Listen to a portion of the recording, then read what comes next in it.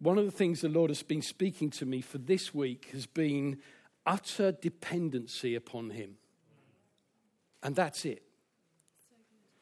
He says, apart from me, you can do nothing. Apart from me, you can do nothing. And yet we read in the scriptures that with God, all things are possible. Amen.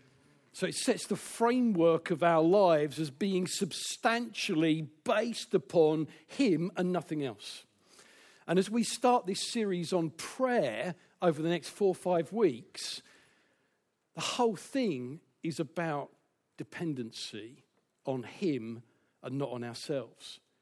Prayer draws us into that most intimate of spaces that cries out, I know I can't, but you can, therefore we will. Yes. That's the space God wants his children to function in, whatever life is throwing at us. Right. It's that place. It's firm. It's solid. There was this duality of what I was hearing God say. One was, I need you to take your eyes off yourself. I want you to be wholly dependent on me.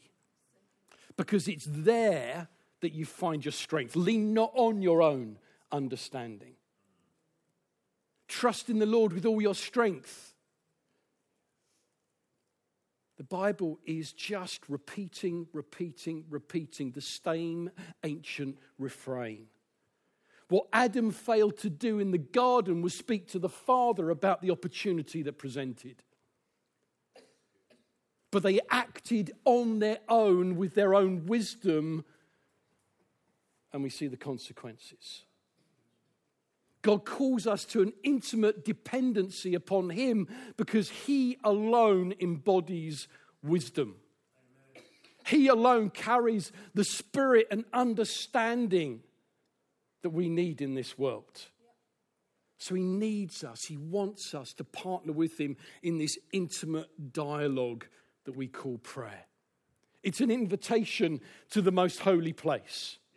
It's an invitation to the city of God, to where the angels are, to where the saints that have gone before us in their multitude are and witness our journey. Amen. It's an invitation into the dynamic here and now of the kingdom expression of God. It is the life and the heartbeat of the church and our own private space. Prayer is the catalyst that sees the kingdom come on earth as it is in heaven. And yet, it's often the one thing we struggle most with. It's the thing we find hardest. It's the thing that we endure at times, that we find like walking through treacle. And the complexities and the confusion of answered and unanswered prayer. And the dynamic landscape of our lives and how we involve God in it and everything that's going on and what can look like chaos personally, locally, internationally, raises questions in our hearts as to who this one is that we're talking to and that we're praying about. Isaiah 9 verse 6. The classic passage from Christmas. For unto us a child is born, unto us a son is given, and the government will be upon his shoulder. And his name will be called Wonderful, Counselor, Mighty God, Everlasting Father, Prince of Peace. Of the increase of his government there will be no end. And it goes on that his throne will be established forever. The Lord is asking us to take our eyes off ourselves. If risk is the word that we use for faith, then trust is what we use for prayer. It is this dynamic. I'm going to trust you, God, with everything about myself, everything that I am, and everything that I face. And my expression of that trust is in prayer. It's bringing it back to you. It's letting you have it all, both the passion and the desire of my heart, as well as my problems and my challenges. I give you my very self because you are wonderful. Because in you, when I look at you, it's more beautiful than the facets of a diamond. It's more incredible than the royal regalia of the House of Balmoral. It's more than the creation itself, which just speaks of you.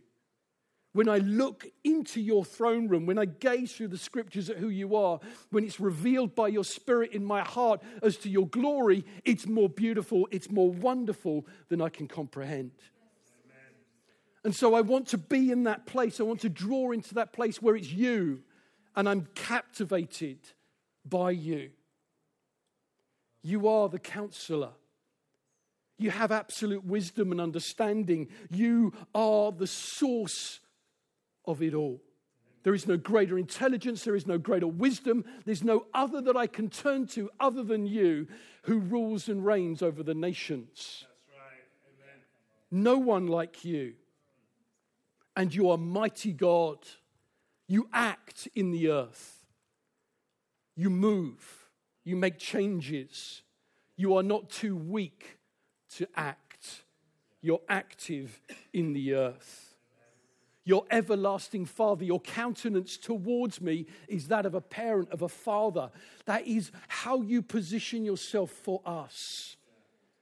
And Jesus teaches us at the beginning how to pray, our Father. You are the Prince of Peace. That the chaos and the turmoil in here and out there has to submit to your presence when you step in here and out here. And so it's your peace that gets manifested in here and out there that surpasses my understanding. And we see your kingdom move. And of the increase of his government, there is no end. And I want that governance to increase in here and out there. And prayer is the dialogue, the catalyst, the interaction, the relationship, the communication, the heartbeat, the breath, the life of the believer together with the Lord. It is the expression of love between a child and a father. From the secret place to the corporate gathering, it is our free expression without religious rule, without guidance that says you must have a voice like this, you must speak that way, you must use this language. No, no, no. It's the heart connected to the Father in prayer and petition to see his work enacted on the earth and his Son glorified. Amen. This is the exciting journey of prayer that the Lord calls us into. Eyes off ourselves, eyes on me. Let's talk together. Let's reason together. Let me show you things that are unknown. Let me take you like Paul into those heavens, into those encounters with him. Let me show you the wisdom of heaven that you can bring it into the earth. Let me speak to you through my word that you might understand my ways and walk in them and prove who I am in the earth. This is the invitation that George Muller and Heidi Baker and all these others have taken hold of God and said, I will lay everything down and say to you, God, it's me and you, and I will see what you will do in the earth. I will hold on to you before any other thing. The promise of finance, the promise of provision through another's voice. Everything has to be submitted unto trusting you first.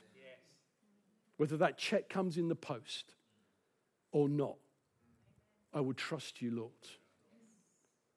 This is the journey that he's calling us into in prayer. Of absolute foundational trust. That we know that he is good, he is wonderful, he is the counselor, everlasting Father. His disposition towards his children is for our good and our blessing, and he will turn all sorts of rubbish into good. Amen. For the glory of his own name. Amen.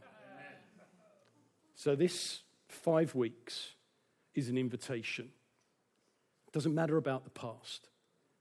What matters is today and the breath we have today and the hope of tomorrow, which is him.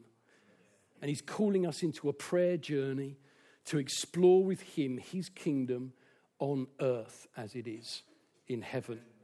And just encourage you, let's do that together. If you're not in a community group, get in a community group. Because praying with others gives you insight into the nature and character of God through somebody else that you won't see yourself on your own. It's a plurality of prayer. Our Father. Let's gather together around prayer. And as we lay out these things for this term, as the vision and the heartbeat of individuals in this community, as we lay them out before the Lord, what we know is that He is birthing in us a hunger and a dependency upon Him. These are things that you've spoken about, Father. These are things that are your heartbeat, your idea. Every family on earth is named under Him. Relationship, community, who we are together, it's all His idea. It's all His design. And so as we pray through these things that He's laying before us, we say, God, have your way. Have your way in all of this. Draw us into intimacy with you and catalyze us out into the world to see your Son glorified. Amen.